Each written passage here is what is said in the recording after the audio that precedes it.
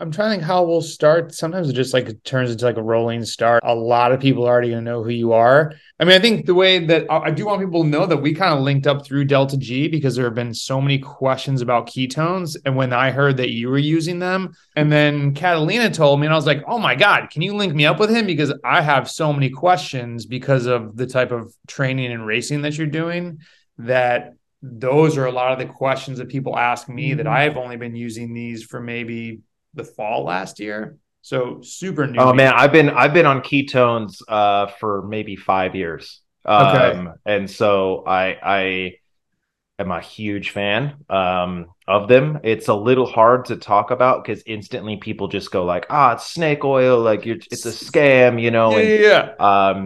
and right now it's a little strange because there's a couple companies trying to get into the market and without jumping too much into the weeds on it, it's like there's a cocktail or like a formula, and that's patented. And so it's not just all ketones aren't created equally, that they're actually different molecules and structures and they do different things. And so but I've tried it all. I've tried ketone A, ketone IQ, the original HVMN, and Delta G. So they're a huge part of my program. They're essential to ultra distance, and I can give my honest feedback on it. And I will say that for 2 years I bought them full pop.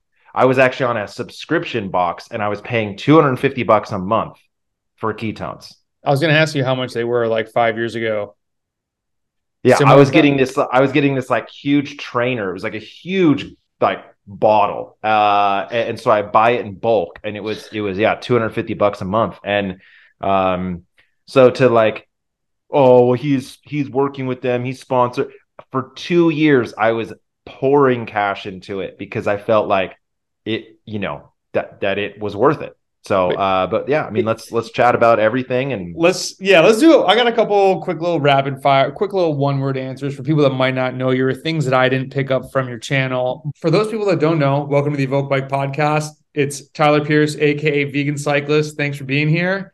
Let's hit you with a couple quick hitters. Going for a bike ride, gels and bars, or candy and sandwiches? neither, none of Neat. that. What are you doing? Liquid calories for me, through and through.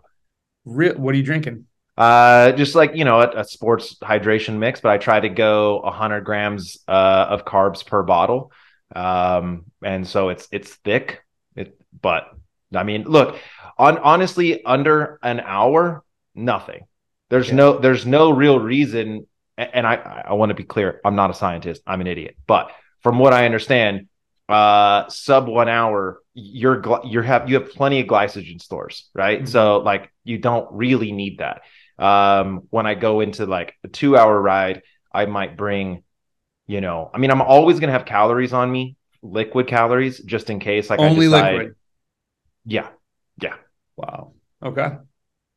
High It just socks. works with it works with my Yeah. stomach. I mean, I feel like if you dump a ton of food into your stomach, now you have to worry about competing ingredients and just the volume, like Mhm. turning that over. So how much blood is being put to your stomach to turn that stuff over, how much energy is taken to digest. And look, if you're going to do a 45-minute crit, it's not really that big of a deal. But when you're doing 12, 18, 24 hours, gut health is as Mhm. important as your FTP because that will Mhm. completely end your whole day. It's a really good line. Gut health is as important as your FTP. I like that. High socks or low socks? Perfect socks. Perfect, Not which are? triathlon socks. Like you can't go too low and you don't want to go above the calf. And I actually, so I own a clothing company and we're trying to get socks, and I'm trying to convey to a sock manufacturer, uh, it's there is a perfect sock length, and I can't tell them that, right? Like it's just like, no, those are too short, those are too long. And they're like, well, these are athletic socks. And I'm like, yeah, but those are like soccer socks. And Yeah. then they send these little ones and I'm like, no, there's it's so hard. But you know when it's right when you see it, Yeah. and you know when it's wrong Yeah. when you see it. Tire width. I'm curious about this, and let's stick to your like. What do you? Well, just run with it. Tire width. I'll leave it open Uh, ended. yeah, so training on the road 30s. Okay. That very, very comfortable. I would say racing on road 28s. And then when you get into gravel, obviously that like kind of depends on what kind of gravel you're riding. Yeah. If it's like a very fast and more like dirt roads, then I'm looking at like 32s to 34s. Unbound, I run 42s. I have done 2.0s or 50s, but I will like mullet that. So I'll run like a 2.0 in the front and then a 42 in the rear, if your bike can handle it. Interesting. Okay. Speed suit or bibs and jersey? Dude, I would live in a speed suit if I could. Really? Speed suit all the way. Speed suit. Okay. Wax chain or wet lube or something else? I mean, I really like the wax, but I am so not a maintenance guy that so it's just like whatever lasts long enough. Mm-hmm. Uh, and then when it's wearing out, I just put headbuds in, earbuds in, and just don't hear the chain Fair. crunching. You know. Amazing. In the gym or not worth it? Yeah, no, I mean, okay, no weights. Like I'm not gonna go out of my way to go to the gym. But I will like I have a little mat next to my trainer. And so I'll do core work. I've got some like kettlebells, just a little bit just to keep the body moving and like have that overall like you strengthen the links of the chain. You know what I mean? So your on the bike stuff is great, but you need to have a solid core to be able to deliver that power. But also, I'm a huge fan of cross training. So like I don't want to get burnt out. And so what like who cares how good your program is if it's not sustainable? And Mm-hmm. so like okay, I like motocross. So I if I can, I ride moto like once a week. And so Mm-hmm. that's a full body exercise. I take my boys snowboarding, going for hikes, that sort of stuff. I'll play with my kids, which is like a super hack. So I wrestle with my daughter. And then that's just like an upper body workout. So like whatever you can do to to to have fun while moving your body. I did jujitsu, Brazilian jiu-jitsu for 7 years. So like I love that. And I had heard something from Hoist Gracie, who's like his family invented Brazilian Jiu Jitsu. Like if you know him, wow. And I was at a seminar, and someone asked him what is it like to be a kid in the Gracie family? Like you guys must be training from the womb. And it was something he said that stuck with me forever. He said, "We are not allowed to train until 12 years old. Everything before that is playing." So it is as not serious as you can get. So like their dad would put them on their back and it would be like, stay on the horse. And he would like shake. And it was like you would learn these fundamentals, but through having fun. Mm-hmm. And so like, we're getting real deep into the weeds on this quick answer here. I'm sorry. But like, That's all right. okay, if you go and you win every training ride and your numbers are perfect, everything's great, I feel like you don't have anything left for actual race day. Like you need to be able to go into those dark places and scrape the edge of the barrel when you need it. And if you're already doing that day in and day out and it's just a grind, like who cares if you get to be a 8 watt per kilo FTP? You're burning out. You're Mm-hmm. you're you're not going to last in the sport. So whatever you want to do for training wise, it should be fun. Mm-hmm. No matter what you're going for, you got to be having fun.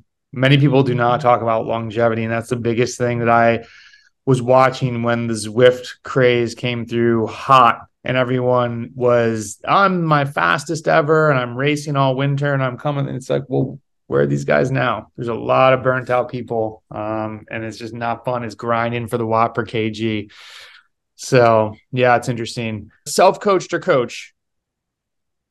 I am self coached at the moment. I had a coach this guy Tony Wolf, who's a legitimate scientist at Penn State. I mean, the guy knows his shit. Mhm.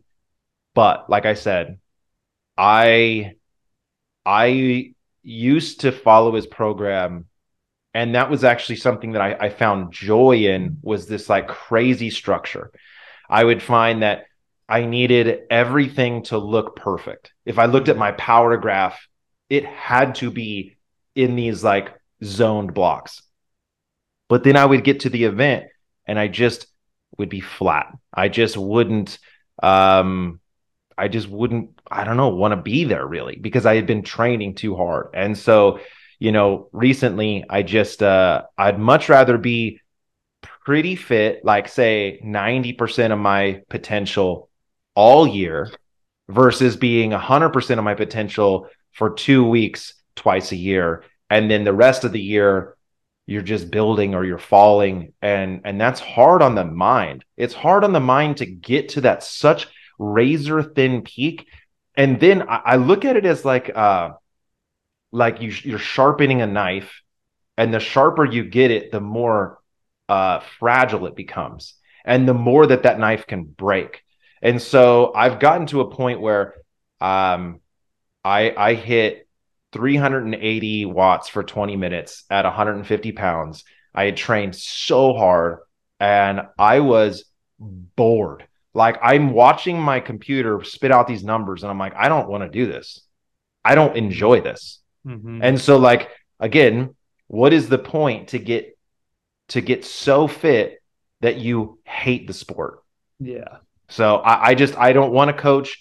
I think it's great for someone who's starting out and like, to be held accountable. And if you have very limited time, also, like if you've got 6 hours a week to train, a coach is going to get that 6 hours like dialed. Mhm.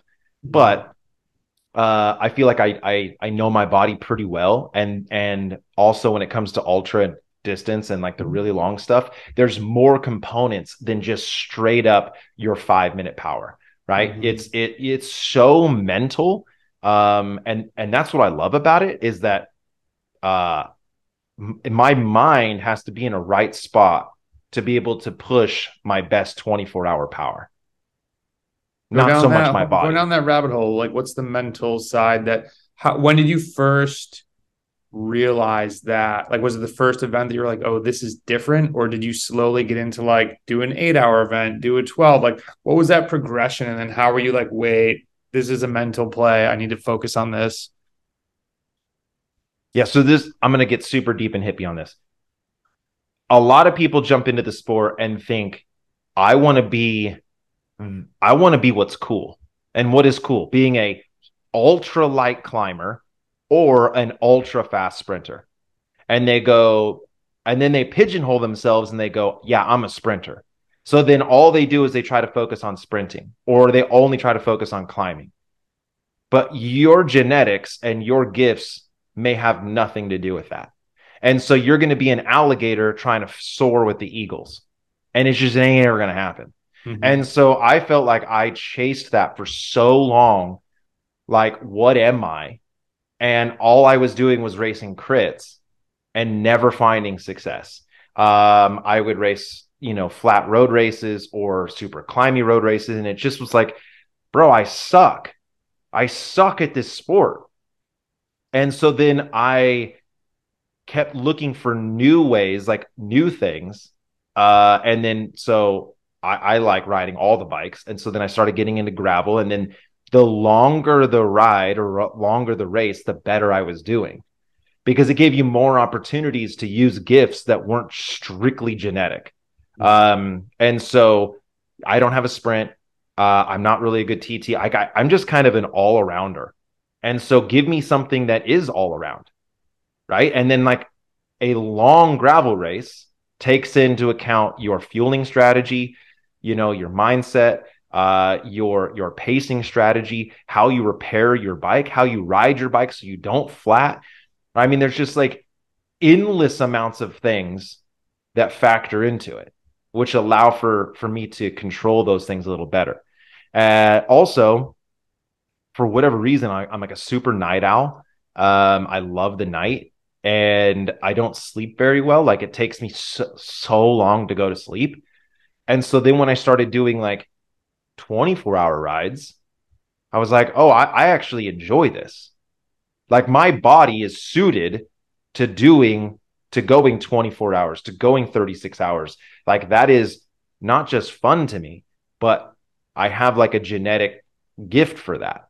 Mhm. And so now I'm trying to find like how do I apply my gifts to this sport. Um and I mean I still love crit racing, like I still want to do that, but I'm no longer thinking, "Oh, that's who I'm going to be." I'm just going to be what I am. And you know, Have you read the book Why We Sleep? It's a I haven't. connection. Yeah, dude, it might be right up your alley because I was watching one of your videos. You were like, the problem with early birds are they give you crap for not being up super early. And that book goes into why we all have different sleep patterns, talks about uh particular to you for like a 24-hour race when like if you do an all-nighter and you start to feel that like, oh, I'm gonna kind of crash and you get past that and you rebound, you're like, yo, I'm awake. And it goes into the science of why that happens and what's going on. It's really interesting. You might enjoy it. I could see there being some good pearls for 24-hour racing, which is pretty wild in Well, yeah, itself. yeah. So like your circadian rhythm is such a trip, and Yeah. you can like anticipate that. And so if some people they don't want to do that, or they battle sleep, and like they can't even fathom not sleeping, right? I mean, like I did the Unbound 350. One of the most main questions from someone who doesn't quite know what that event is, they say, well, how many times did you sleep? And it's like, oh no, you don't sleep. Yeah. And then it's almost like they can't process that information. They're like, wait, so you just rode 23 hours nonstop? Yeah. And Let me then ask. they just sort of go, well, you're a psychopath. I don't want to deal with you anymore. So, are you familiar with in Iowa Wind Rock? It's like 340 miles. It's not, they don't call it the Trans Iowa, but it's like an homage to it, which I guess was a big race out there. But the I did it with my friend. We did not finish, unfortunately, and it was amazing how hard people started that race. People started that like it was a 70-mile gravel race. Did that happen in Unbound 350 or Yeah, was it? dude. Well, so that's what's shitty right now is that gravel is becoming so competitive that a 350-mile race is a race. Yeah, Like it's not an endurance event. You're just racing forever. it's And so, I crazy. mean, we were full gas forever. I mean, I literally was sprinting at the line. I sprinted at the line, like 350 miles, and it comes to a sprint. Like this is ridiculous. I couldn't like the after about 4 hours, my buddy was like, this pace, what are we doing? We need to like throttle back. And so we did, and we were riding together, and then he just had a bad day and he had the squeaky chain. He's like, I'm done, man. And then my bike, the Di2 died, and the people that we were past, like the shrapnel was just the biggest implosions ever. And I was like, man, thank God we pulled back because I don't know how people are going to do 350. I was kind of bummed. I wanted to see what it was going to be like going through the night, but maybe that's for another day. We'll see. Going through the night's a very special thing. And it man, there's just something about like it's so quiet and you Mm, can't really see much. So it's hmm just it's just you and your breath, and the thoughts that start rolling through your mind. Like to me, that I really enjoy that kind of thing where it's like you versus you. hmm And because I can control that. Yeah. I I can't, if I'm racing guys in a crit, I can't really control what they're doing. They're hmm gonna blow my legs off. But when it's my own mind is going, hey, stop. And then I have this conversation with myself, which is so strange. And then so you kind of like get into this hippie mode where you go third person and you're watching these two people have an argument, but it's all you. It's wild. Yeah, my last comment on that race too is the other struggle was it's no GPS file. It was Q sheets only. So it was freaking added a whole other element of you could be if you miss the road and you're like looking for 52nd Ave in the middle of nowhere, Iowa, and you're like, where the hell is this street? Passed it 7 miles ago. It's like, oh my God. Yeah. All right. Back on track. Favorite post ride food or maybe drink if you're staying liquid. No, so on the bike, it's all liquid. But then after that, I just want to like shovel food into my mouth. It's one of the reasons why I'm plant-based is that I don't ever want to stop eating. And so if I can have low calorie, high volume foods, then you're just like guilt free and just eat so much. And so I mean, it really kind of depends, but like uh potatoes in any fashion, mashed, smashed, roasted, Smash. whatever.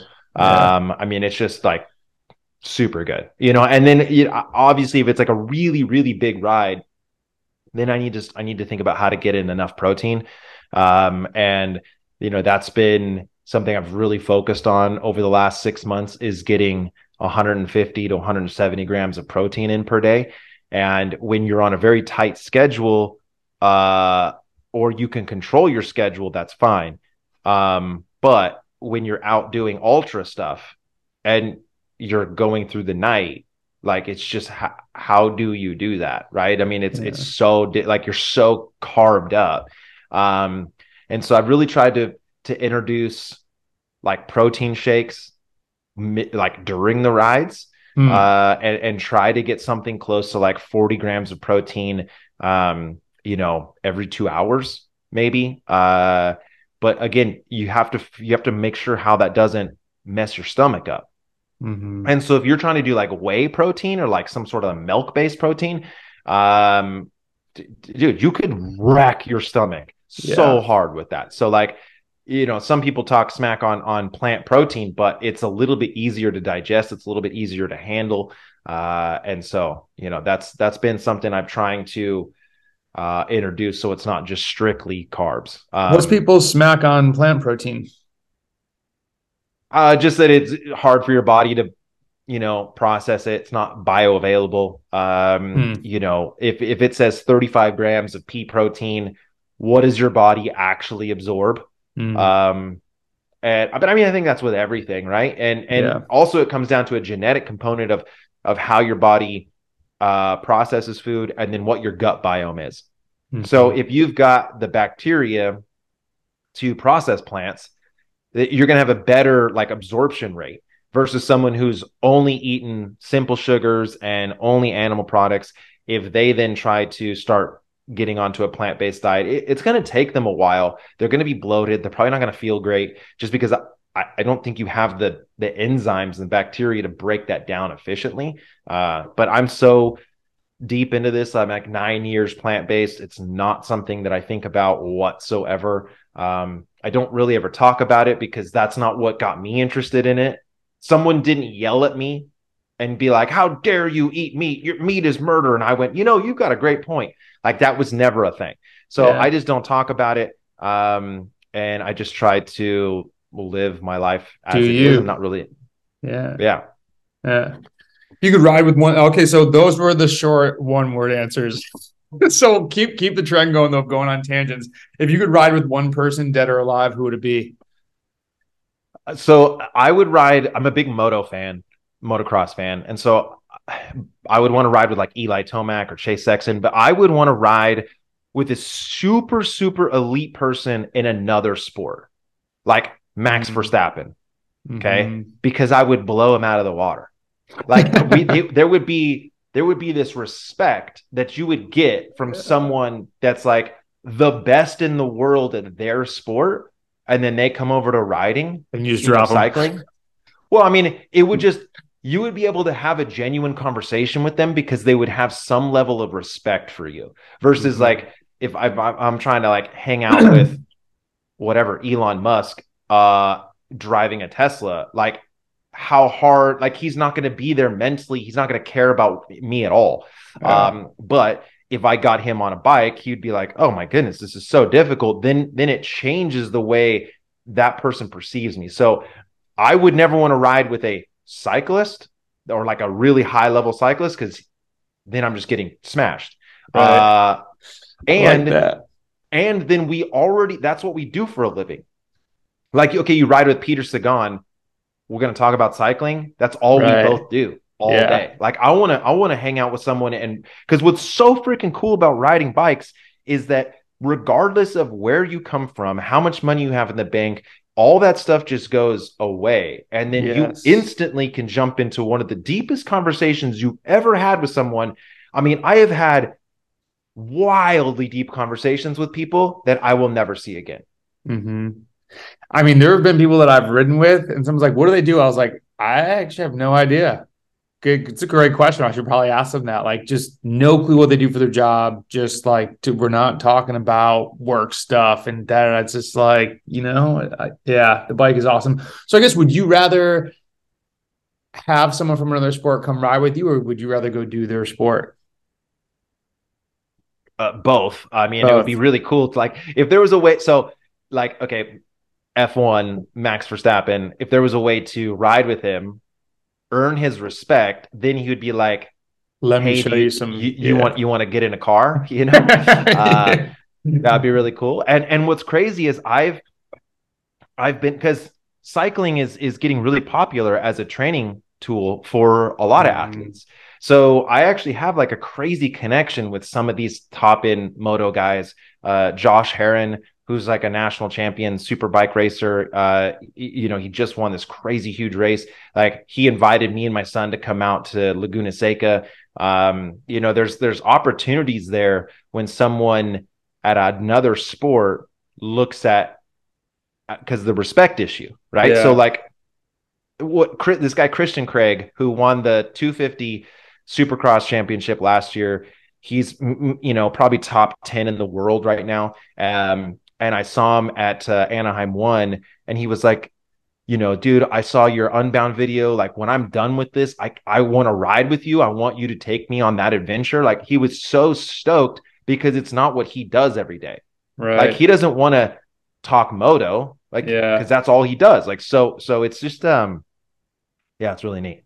That's awesome. Are you going to Vegas F1 I next mean, I year? know I know of it, but that would be so crazy to see that kind of stuff, like, right there. I've never Yeah. seen F1 in person. And It's obviously, like, loud.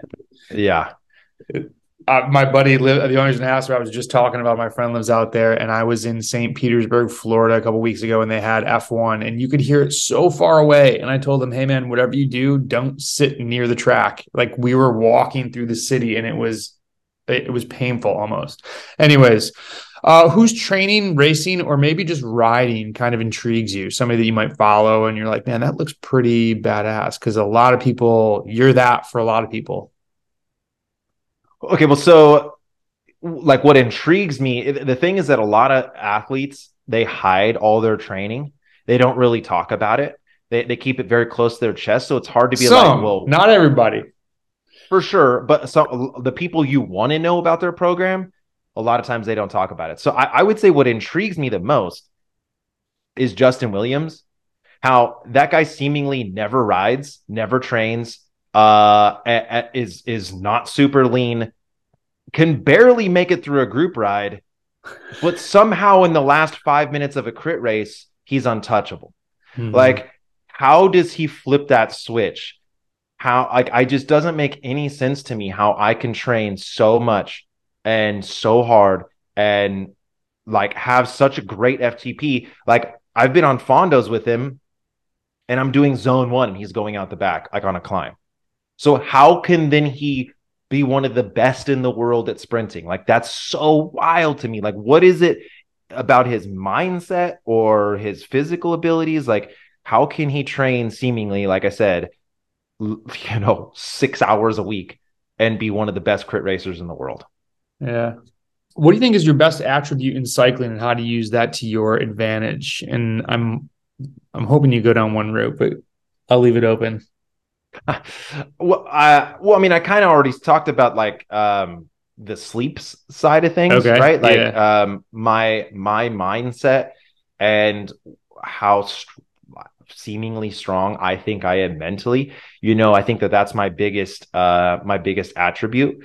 But also just that I just love bikes. I wrote my grandma. So my mom would work all the time, and on the weekends I would go and stay with my grandma, and she would just take me out on these rides, like, cause she was like a cyclist, and we wouldn't go for cycling rides. Like I was just on a Batman bike, like back pedal braking, you know, but we would just go explore. And I was 8, 9 years old. And it was so much fun to be such a small kid and have access to the world. And so like all of my memories that are good stem from two wheels. Um, we did BMX like in high school. Every single day after school, there was a field behind my house. So I'd hook up the hose and I would go in the field and we'd build dirt jumps. And I mean, that was just all day long. And so yeah, so I mean, I just genuinely love bikes. And I think that, you know, some people might love aspects of the sport, but if you don't love riding, because like I don't really care about like professional cycling. I don't follow it at all. Like it's not really that much of an interest to me.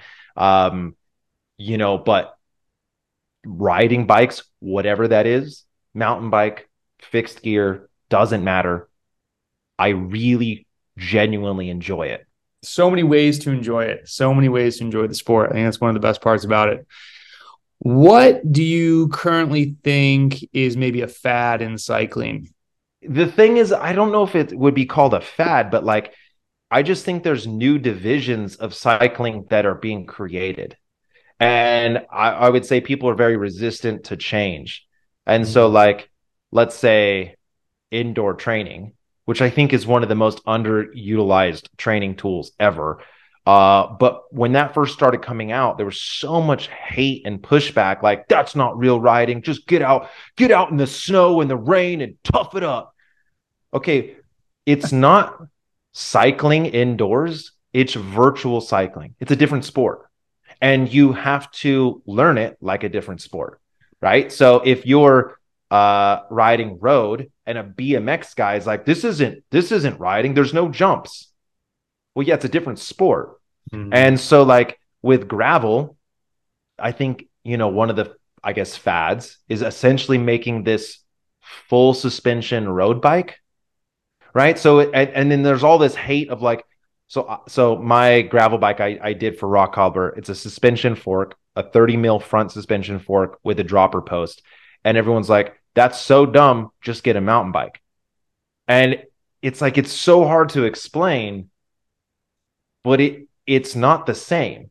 Like you want the road bike feel, Mm-hmm. but you're now forced to go down, you know, downhill double black mountain bike trails. Like that's what's fun about gravel racing, right? And then there's all these other things, like now you have to be good at the road and, you know, the climbs and the hike bikes, and there's all these things to think about.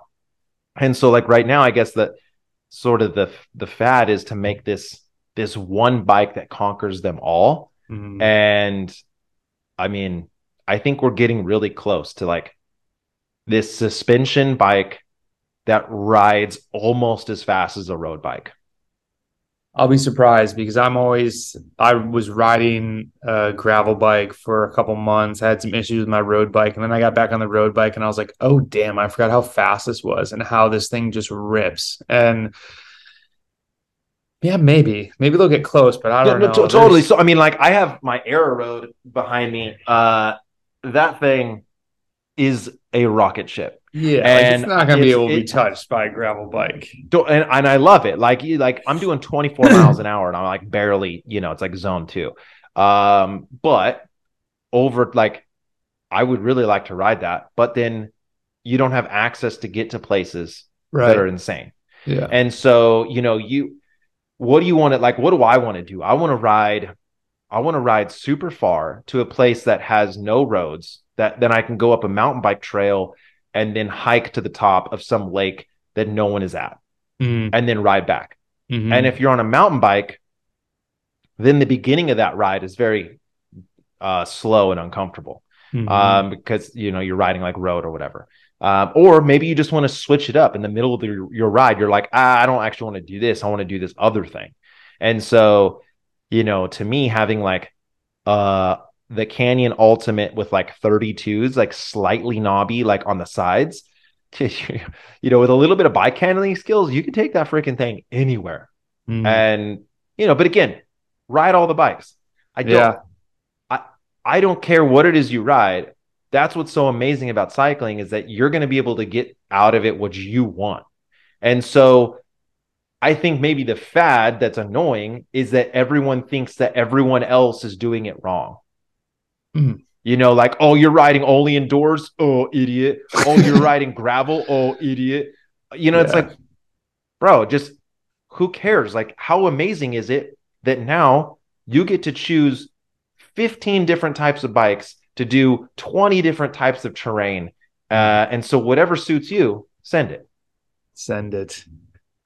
What is underrated? So, like I kind of said, I think Zwift is super underrated, but then also ketones. The use of ketones, and you know, partnered with like maybe a little bit of intermittent fasting, like just Oh, save that. learning. Save that. Say Yeah, leave that as a teaser. I'm curious about that because I don't fast, but I'm curious to hear what you're doing with that. Tell us one thing about vegan cyclists you don't want us to know, if you would. dude, cancel culture, bro. You're trying to get me canceled. Like everything is also like a nuance, right? And I feel though that I have shared every single thing about my life. I've been extremely open to the fact that I get like it's really annoying sometimes. Like meme pages will take what I say. I'll be vulnerable. I'll say something like I was really open for a while that I was having a very hard time bonding with my son. That I didn't really like. I tried to shove a square peg into a circle hole, and I was very open about that. And then I would just get shit all the time on the internet. But I have now gotten to a point with my son where me and him are just crushing it. But that has taken me trying everything, Mm. like everything. And for whatever reason, he now we got him a Saran, which is like an electric moto. And dude, I don't understand. Something flipped his switch. Like he loves this thing so much. He rides every single day. Like I yeah. Anyways, but I will say that the one thing that I keep close to my chest that I don't talk about is how much how pro drug I am, I guess. I mean, I kind of probably give off that hippie vibe. But it's legal in California. And I think that like what's weird is how uplifted alcohol is and how much like if I rolled up to a gravel start line and just chugged 2 beers, people would be cheering and they'd be like, yeah, whoa. You know what I mean? But if I like Yeah. eat a 5 milligram edible, it's like, oh, this guy's a druggie. Like his whole life is falling apart. But what's hard is to talk about the certain things and destigmatize them when you have an audience of kids. Like I have kids Yeah. that watch, right? Mm-hmm. And so I could never say, hey, I dropped out of high school and I really enjoy cannabis and my life Mm-hmm. rips. like that. You can't promote that, right? But But your I don't know. story, you could, and how I think like you follow Gary Vee at all, Gary Vaynerchuk, Uh-huh. so like he has corrected sort of when people are like, you're so anti-college, you're telling kids not to go to college. Like, no, I'm just saying it's not for everyone. And like everyone has its own journey and whatever drove you away from school. And like I think the uplifting piece is like, well, dude, look at what you've done from that. It wasn't that isn't that moment of like dropping out of school is not you. It's okay, well, let me tell you about what I overcame and why that happened, blah, blah, blah, blah, blah. So I don't think it'd be a negative thing, but I get what you're saying. I've said it a couple, like I've referenced a little bit of cannabis, and I've had people say, I'm going to unfollow you. Like, I can't believe you do that. But it's like, it's all in moderation, obviously with everything. And I just not a fan of alcohol. It's not that Mm. would tell someone that they're bad for like whatever works for you. And Mm-hmm. I mean, so like what I would something about me that I'm not public about is yeah, how much uh cannabis with my wife has been such an amazing relationship tool.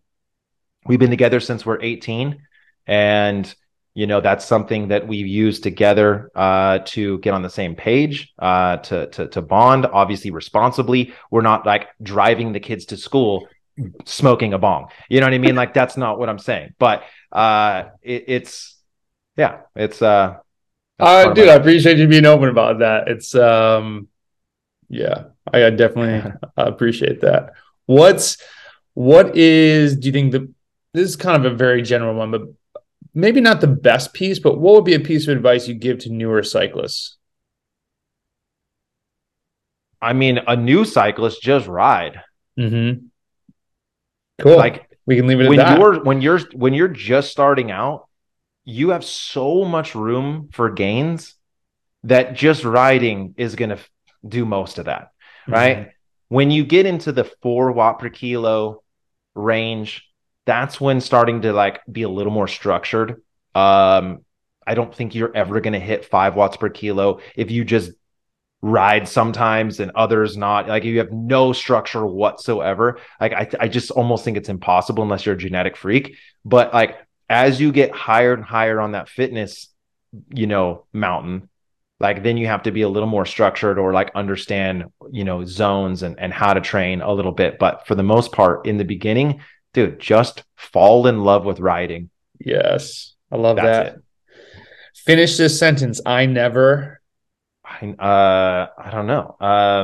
I never get a video out in time.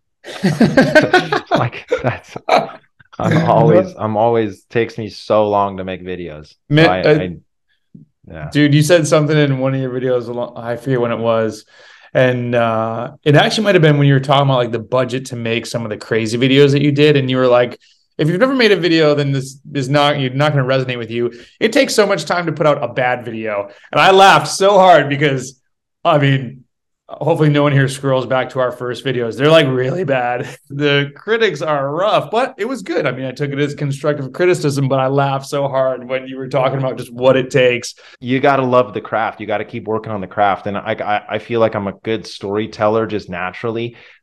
This is so weird, but like I can feel the story. So as if you were to pick up a rock and say the rock is really rough, but it has like a smooth spot. Like if you're touching the rock and you're feeling around, I can, that's how it is in my head when I'm crafting a story. It's like this rock is so rough and jagged. And so then I just keep rubbing my thumb over it until I smooth it out. And I can feel these little like small indentions and little waves that like no one's going to know the difference. But like to me, it is Mhm. milliseconds in the edit make a difference Yeah. of when I'm going to make a cut, how I'm going to overlay things. And so right now I'm working on this impossible route that we did in September. And Canyon is like, I actually have a call at 4 where they're like, hey man, what's up? Why is this not out yet? And because the story, there wasn't really a story to be told. And so I had to just sit there for 2 weeks and stare at footage and go, okay, how do I tell the story with the ingredients that I have? Mm. And you could just throw it together on a timeline. You could have AI automate it's going to be shit. Mhm. And so I don't want you to just see fun photos in front of your like moving pictures in front of your face. I want you to feel an emotion. How do I make you feel like you are camping in the middle of Washington after riding 12 hours and you're in a hammock and it's 30 degrees Mhm. while you're sitting at home in your couch eating popcorn? Like, Yeah. how do I convey that emotion? And that comes down to, what it is that's being said, the music, the lighting, the cuts, like, and then all starts from the very first frame of the video. And so, like, I just yeah, it just takes freaking forever. But man, So I'm long. really happy and proud with what I've put out. So regardless if I never achieve anything, else in my life, like some of the projects I've put out, like I could be 90 and I'll be so proud of them. What do you think was a banger project that like just didn't hit? And you're like, I can't believe this isn't, how are people not seeing this? So the daily vlogs, they get the least amount of views. Uh, but dude, the fact that I'm able to put out like I only do them in December, but the fact Okay. that I'm able to put out like 20 videos, like a video a day, Yeah, that's and nuts, dude. they're structurally really good. So I did one. I towed Jacob around. It was like a 12-hour thing, and I did it in a daily vlog. It was a really really cool story. The music was on point. Like it was such a because the daily vlogs I did in 2022 this December were multi-layered. I was I had this idea, and sometimes you have ideas and they never come to fruition. My idea was like, okay, we're opening up a warehouse for a clothing brand. So I want to tell the story of that while telling the story of me training, Hmm. while telling a past story from the year. Okay. So like a three layered, you Mm-hmm. know, and I have 8 hours to make that video. Okay. So while still doing all the rest of the stuff in the day. So Yeah. like I was so proud of some of those stories, how like some people just a daily vlog, they just take footage, they throw it in the timeline, that's it. But I have like act 1, act 2, act 3, like this hero's journey. Like I'm taking you, from one place and all of a sudden porting you to Wisconsin to tell you this story that happened 8 months ago, but then now we're back in the warehouse and it all comes together. Like I sit back and I go, hell yeah. And then like 20,000 views, Yeah. You're which like, come by on, the way, 20,000 people here in my warehouse cheering and clapping would be unbelievable, dude. right? It would Yes. break my town, but 20,000 views on YouTube and I feel like a failure. Yeah. I told that to one of our coaches. He put out a video and it had, I mean, we're sub 1,000. If I get 1,000, I'm like, oh, cool, that hit. Like 2,000, like, oh, that's pretty dope. He had like 300 views. And he's like, yo, man, my video sucks. I'm like, what if you went in an auditorium right now and you talked to 300 people and they actually listened to you? And he's like, I actually feel much better about that. I'm like, the numbers were skewed. Like we see 100,000, we're like, yeah, decent.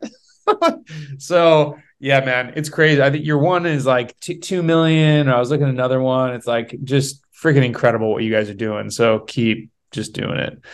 I got a couple more before we hit the ketones, which I'm super pumped to talk about. But I'm very interested. Top three soft skills for just personal success. Like, To me, I hear a skill that's applicable to all aspects of life. sure, let's do that. So the top three things that I have found to be keys to success Yes. is finding a life partner Mm. that removes any sort of friction, they only add. Mm. And that's very, very, very difficult. And I mean, obviously, people spend their entire life trying to find this soulmate. Um, Now, I wouldn't say it's like, oh, they just come along and everything's great. You have to manage that relationship. And I think that that's where a lot of people they get into a relationship and then they go, well, it's not like in the movies, where it's a happy ending and my heart's fluttering every time I see them. So I might as well just get rid of them. Like, dude, that's not how that works at all. Mm. But to me, my wife is paramount to anything I've ever achieved. And the addition that she gives me to my life is 10x. So without her, I genuinely feel that my experiences would be so diminished. And for someone who's like if you're just a solo viber and you don't really care about family, it's very hard to understand. But um, when I won the national championship, my son and my wife were a part of the crew. If they were not, this experience would just only exist in my head. Mm. And it would be very one dimensional. Did it even happen? But when my wife was there and she was in my ear, like telling me to keep going, and my son hugs me at the end, like that was a team effort. And I get to spend the rest of my life with those people. Like that shit rips. Yeah. So, anyways, a solid life partner is like absolutely for me number one. Um, I would say number two is to be very flexible in what it is that you deem your identity and or what your like beliefs are. And so a lot of times people get so rigid in like this is the way it has to be done and will be done forever, and then they get locked into a road in which worked for your life at one point but no longer, like you could miss out on such amazing opportunities. And so I'll use this as an example. I used to be a cat person. I loved cats. I thought cats were awesome because I was single and a cat just fit my life great. I actually spent a lot of money on this like Southeast Asian Bengal, and it was awesome. And at the time when I got with my now wife, my girlfriend at the time, she was all like, "Oh, we got to get a dog." I'm like, "Screw dogs. The dogs suck." And so then I held this position for so long that I did not ever want to get a dog. And we were just talking about this actually because we were in bed with our three puppies and we're just like, love is just gushing everywhere. And I was like, I can't believe that I almost passed up on this experience. And then what if my wife gave in and she was like, well, I'm not going to push him on it. I'm just going to settle. And I guess he's not a dog person, so we'll never get a dog. We both would be miserable.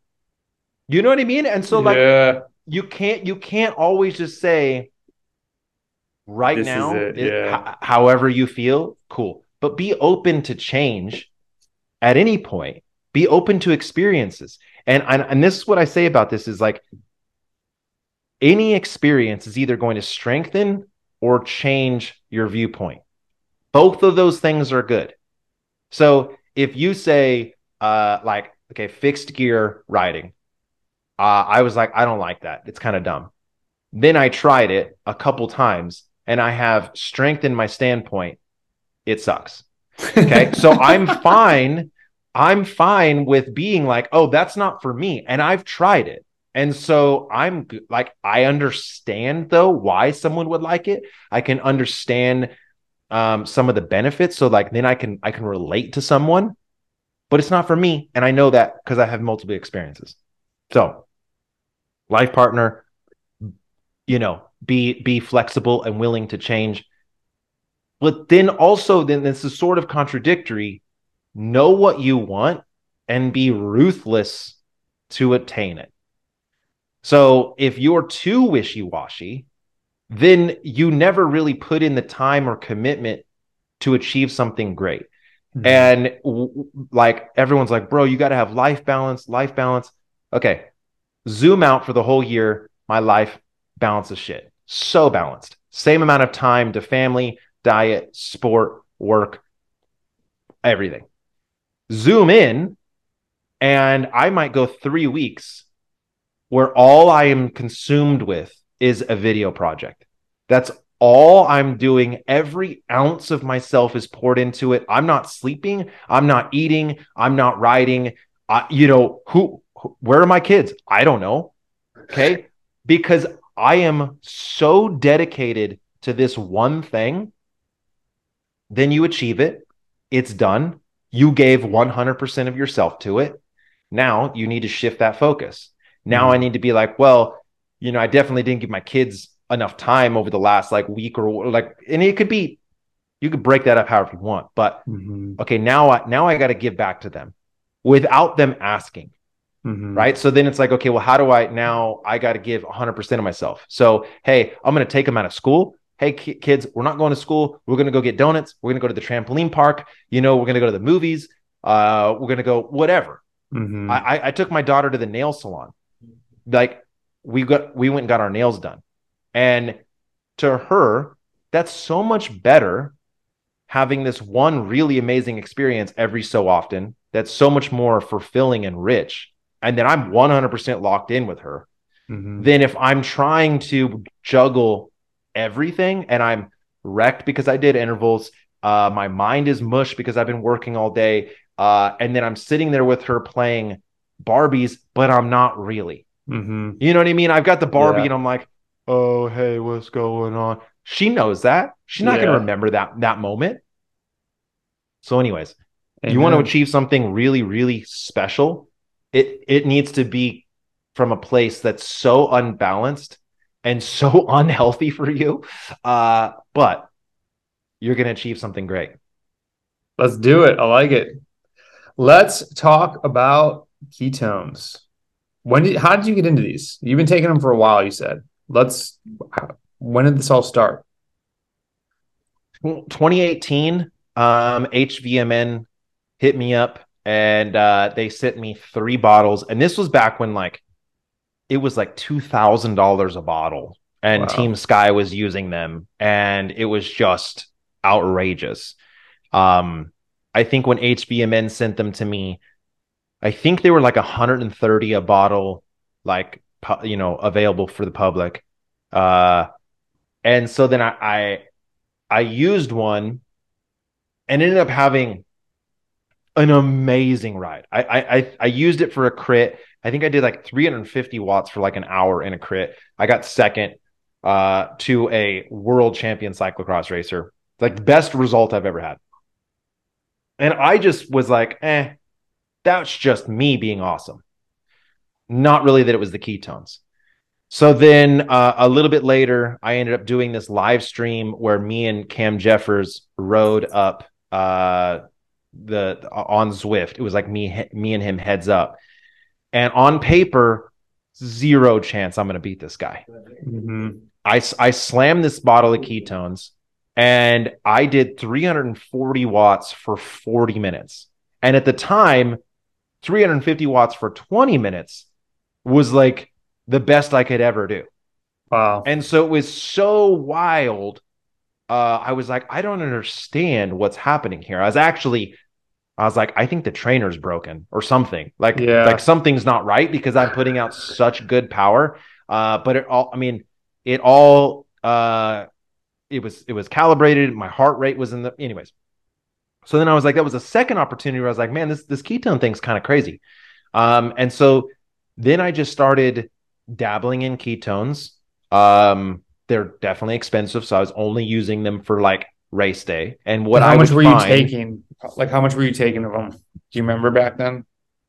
yeah, about 60 grams. So like a bottle. Okay. I think HVMN had them in like 50 or 60 gram, you know, chunks. Okay. Tastes like battery acid. Yeah. Terrible. Okay. And so then I would only use it for like A races.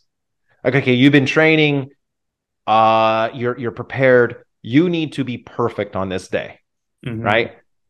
So you wake up, you drink out of your special coffee mug, you put on your skin suit you've worn once, you put on new tires, like what you want to be perfect, right?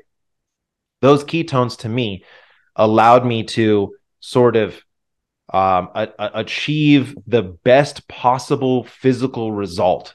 Not that it would like all of a sudden add 100 watts to my FTP and I would be superhuman, but I would achieve basically 100% of my physical potential given my current fitness, Mm.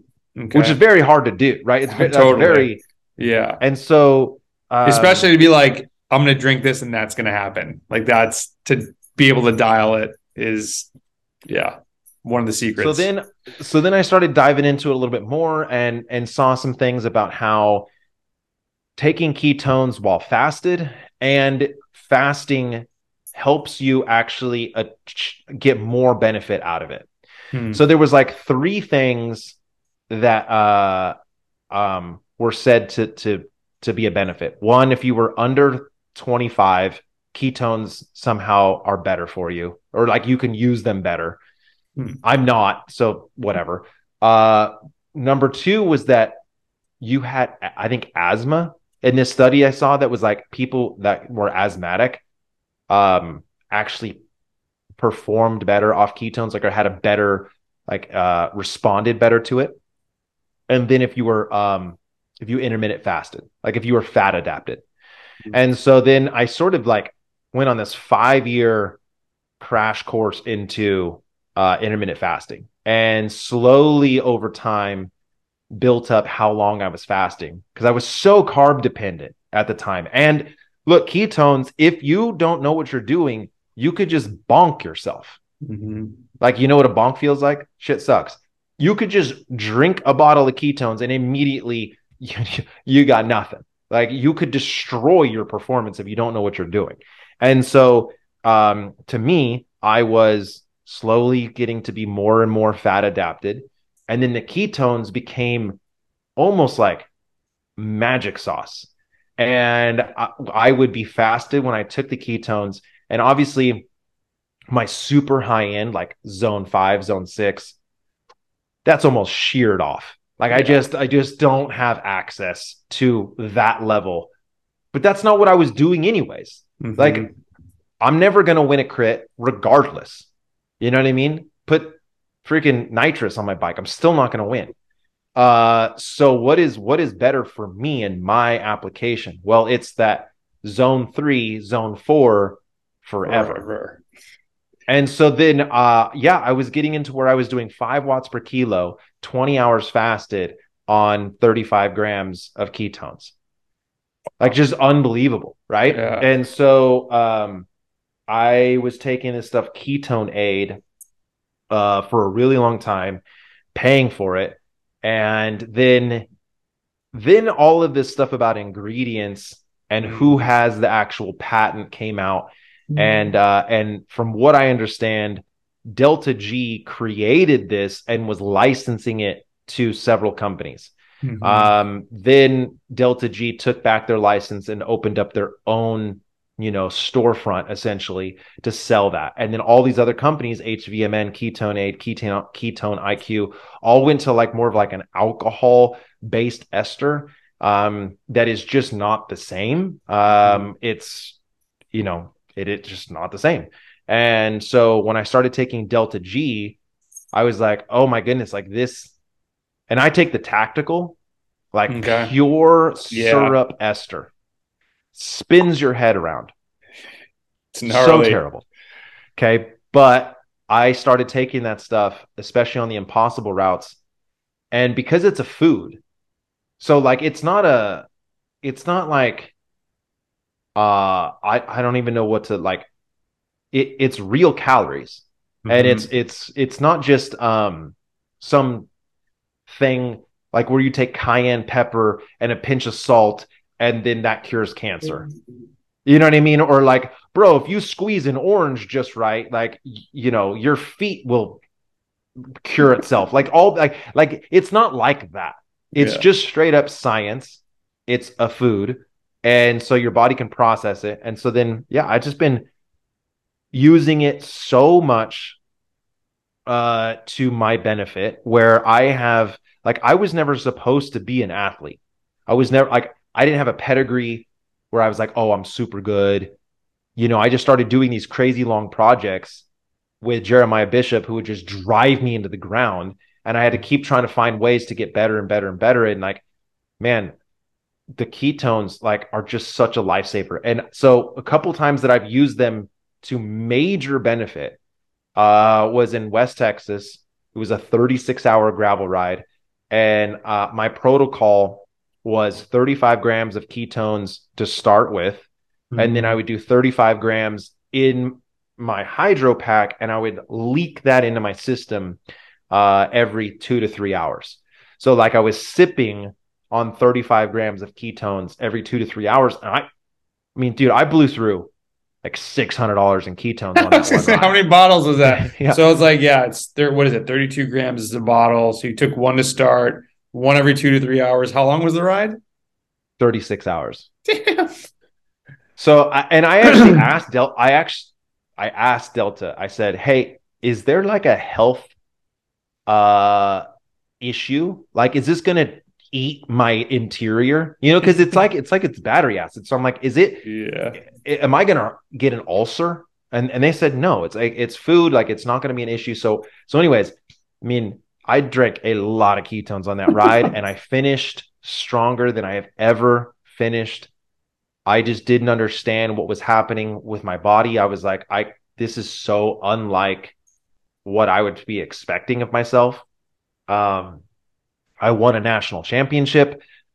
Like ketones were such a big part of that, where you need energy, but like there's a volume issue that becomes a part of your stomach. So like, how many calories can you fit into your stomach, and then how much can your body digest? And so when you start talking about like 24 hours, then if you want to talk about at 2 to 5 in the morning, your stomach is not processing food like it normally would be. Mm. So then now you run into this issue where you get full, Hmm. but you're burning through calories.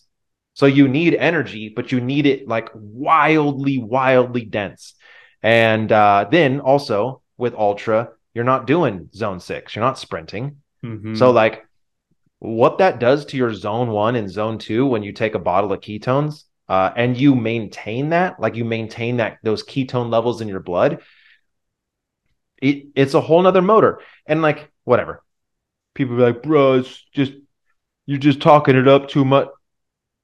Use it, see what it's like Yeah, for you. I know. That's what I've told them. Like, you just got to try it because so jumping way back when you're talking about bonking yourself, so people are familiar with what you're talking about. Are you saying that just because if that was a 60-gram bottle, are you referring to like when if you take too much and get too many ketones in your bloodstream, you can inhibit glycolysis and therefore not be able to use glucose and carbs and basically bonk, or is it something else?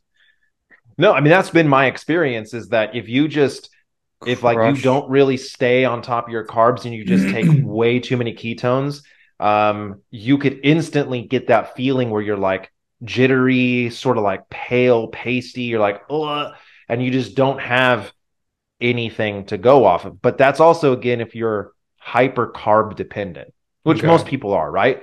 So Yeah. like, uh, I've just found that you can't just dump it all into your system at one time. And with Delta, uh, they recommend taking it alongside of carbs. So Hmm. like my protocol is I will pregame with 100 grams of carbs before a ride. Then Okay. I will take a bottle of ketone, like a 35-gram whole tactical bottle. But that's after I now have 100 grams of carbs in my stomach. Hmm. And then I will be drinking the ketones along with carbs. So then the idea is that you actually have two motors. You have your high end motor, and you have your fat motor, which is a little bit slower. But that's mainly what you're like. If you look at a graph and you plot out your zone 1 through 6, how much time are you spending in zone 1 versus how much time are you spending in zone 6? Hmm. Right, like very, very little. Right. So this is going to apply more usable watts at a perceived exertion, that it's because that's the other thing, is that the perceived exertion like seems to be lower. I was in a breakaway in a Pro 1-2 road race with an Irish national champion, and my heart rate was 185, and I was like feeling great. And I actually got a little worried. I almost stopped because it was so high for so long, but my perceived exertion was so low. I was thinking, am I going to blow my heart up? Because I just the feedback just wasn't. I was just riding so well, and again, that was using ketones, and um, man, I Let's crushed this breakaway. Just like crushed this breakaway for my teammates. We had two sprinters in the field, and so for like it was like a 90-mile road race. We stayed away for 75 miles, and I'm thinking, dude, the teams have had to pull us back. Job done. I'm a hero. Every one of my teammates had crashed out earlier in the race. Oh So then the no. field catches me, and I'm like, where's my teammates? Where's my sprinters? Oh. And then one of my teammates is all bloody, and he's like, bro, they all crashed. I'm like, ah. Damn. The epicness, Dang like, it. yeah. Yeah, yeah. Well, shoot. What's so since most people aren't going to do an impossible route, a 36-hour banger, would your 100 grams of carbs before and a bottle and then sipping it throughout change? Let's say if you're doing a 90-mile road race, or let's say like I didn't want to say unbound because that's really long for a lot of people, like 150, like a 7 to 8 hour day, and you were looking for like optimal performance, how would you apply ketones in those two Well, situations? I honestly still think like 7 to 8 hours for the general public's like way too much. You know what I mean? Like not a lot of people are doing that. I guess it So seems like a lot of people are these days. But like, I don't yeah, know. but that's not your common. I would Let's say say, for them for most people, I would say a 3 to 5 hour ride is like their big ride, you okay, know. And so to me, the way I would come on to, and it obviously depends on how hard you're going. Like who are you riding with? What's the course like? they're doing a You know, is grand this fondo and they want to drop their friends. I think that's a very common scenario. totally? So then I'm bringing 3 bottles of ketones with me. Mm-hmm. One probably I'll probably take at the start. But Mm-hmm. it also depends though on how I feel like the race is gonna start. So if okay, so for BWR San Diego last year, the start was basically 15 minutes poop pants effort, as hard as you possibly can go. So I did not do ketones at the start. I was extremely carved up and ready to just bang my heart off the rev. Then, about 20 to 30 minutes in, that's when I took my first bottle of ketones. And now I'm going to sip on the other 2 bottles for the rest of the day. So, 35 grams of ketones spread out, over 2 hours, 2 to 3 hours, sipping it, or I'll dump it in my bottle, I was going to ask you, do you along sip it with out of the little carbs. bottle or do you just put it in a bottle and sip it with other stuff? I mean, it kind of depends on like how, if you're in the middle of a race and what you can do, but Yeah. yeah. But here's the thing is if you put it in a bottle of like sugar, it neutralizes the sugar taste. So it's the Okay. wildest thing. So like I'll have 100 grams of carbs of hydration mix in my bottle. Tastes so sweet, right? So like syrupy sweet. Pour a thing of ketones in, it tastes like water. Like Hmm. not there's no taste to it. So then it's really strange how that like combats that. And so then you're kind of like, well, what the hell am I It's drinking? yeah, it's weird but that you say that. My friend James puts it in with maple syrup, and he was like, "Nah, man, it's not that bad." And he's like, they kind of like compliment or something. I forget what he said in his note, and I was like, they sort of cancel "Hmm, each other out. Like if it's yeah, really really sweet, it will cut that sweet totally out. huh." I have to try But yeah, that. I mean, uh, again though, you need to make sure. Okay, it's just science. It's just there's no magic trick. Are you bringing calories into your body? Are you bringing energy into your body? You're putting out energy. Are you bringing in energy?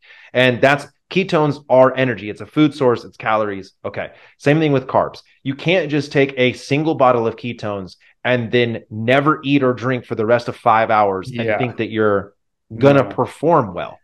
Like you need to be bringing in those carbs. You need to be on top of your shit before, like, if you're feeling thirsty or hungry, it's too late. Hmm. Like, you need to be on top of that way before. And so you Hmm. kind of have to like force feed yourself. And if that's setting an alarm on your bike computer or, whatever it is, don't wait an hour and a half and then chug an entire bottle of 100 grams of carbs.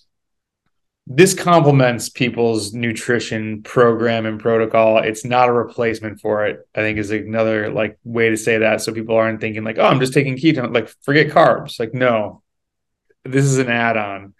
I thought it was really interesting. They were telling me at first, like, oh yeah, it's like you're gonna get this mental focus. And I'm like, whatever. And it was like 130 miles, and I think it was either 15 or 17,000 feet of climbing. And I was at hour 5, and I took a bottle, and I'm like pedaling, and maybe I don't know, 10 minutes later, it was just, you're 5 hours into a really long day. It was like this fog was like wiped away. And I'm like, no way. Could that be? And hour 7, I'm like, I could just keep pedaling all day. And I went home. I was like, maybe I should just keep going, like, and just see what happens. I was like, that might be a bad idea.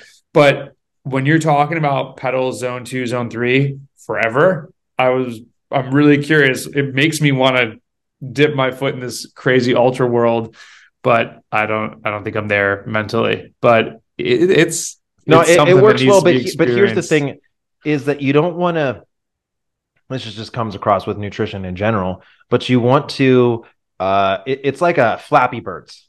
This is exactly how it, like the game Flappy Birds, where you try to keep the bird like in the middle of the screen. You know what I'm talking about? No, but I mean, you described it pretty well. Okay, so like there was this, it's actually a crazy documentary about this guy who made this game, made like $7 billion and then vanished. Anyways, so you tap on your phone and you keep this bird up, but if you let go of the phone, the bird falls. Okay. Okay. But if you tap too much, then he hits It the top of goes. the screen. Okay. So you got to keep it right in the middle.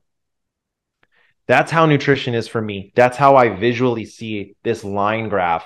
You Hmm. don't want to overload yourself with ketones and carbs and peanut butter and jelly sandwiches and protein like that. You've now spiked everything.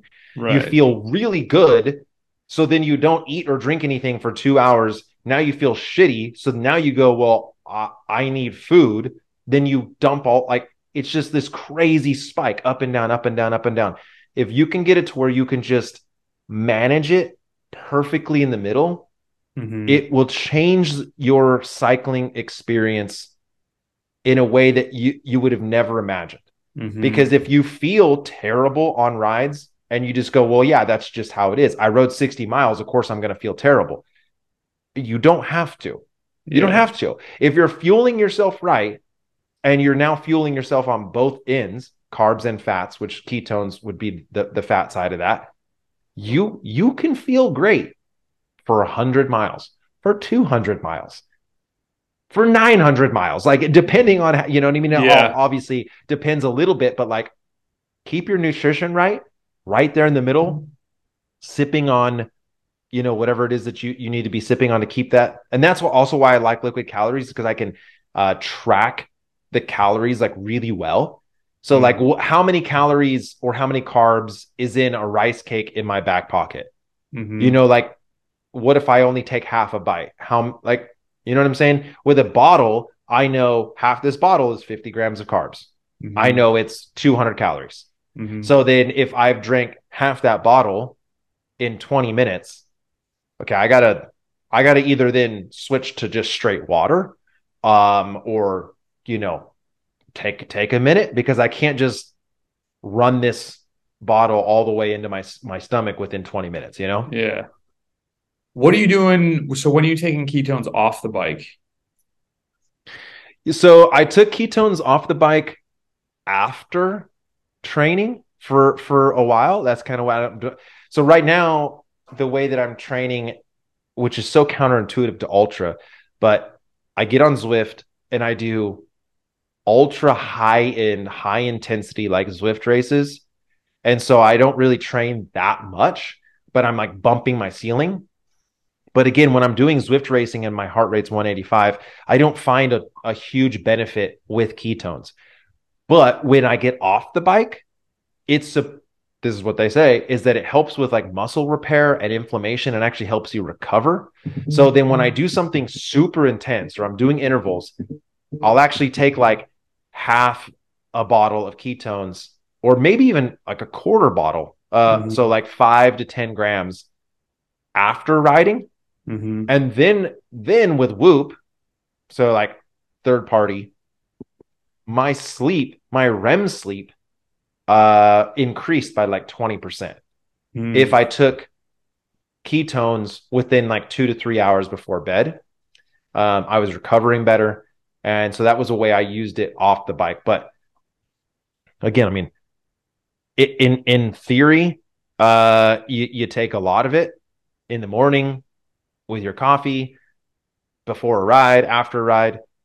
Okay, but you baller, like, dude, Yeah. like I love Yeah. I love Delta G, but like, dude, you're gonna be spending $100 a day in ketones, like probably not. So Right. to me, if I'm gonna use it on the bike, that's gonna be 4+ hours. and usually a ride that I want to perform well. Mm-hmm. So like if I'm just going to ride 4 or 5 hours, we're going to stop at some cafes. It's like, let's just say junk miles.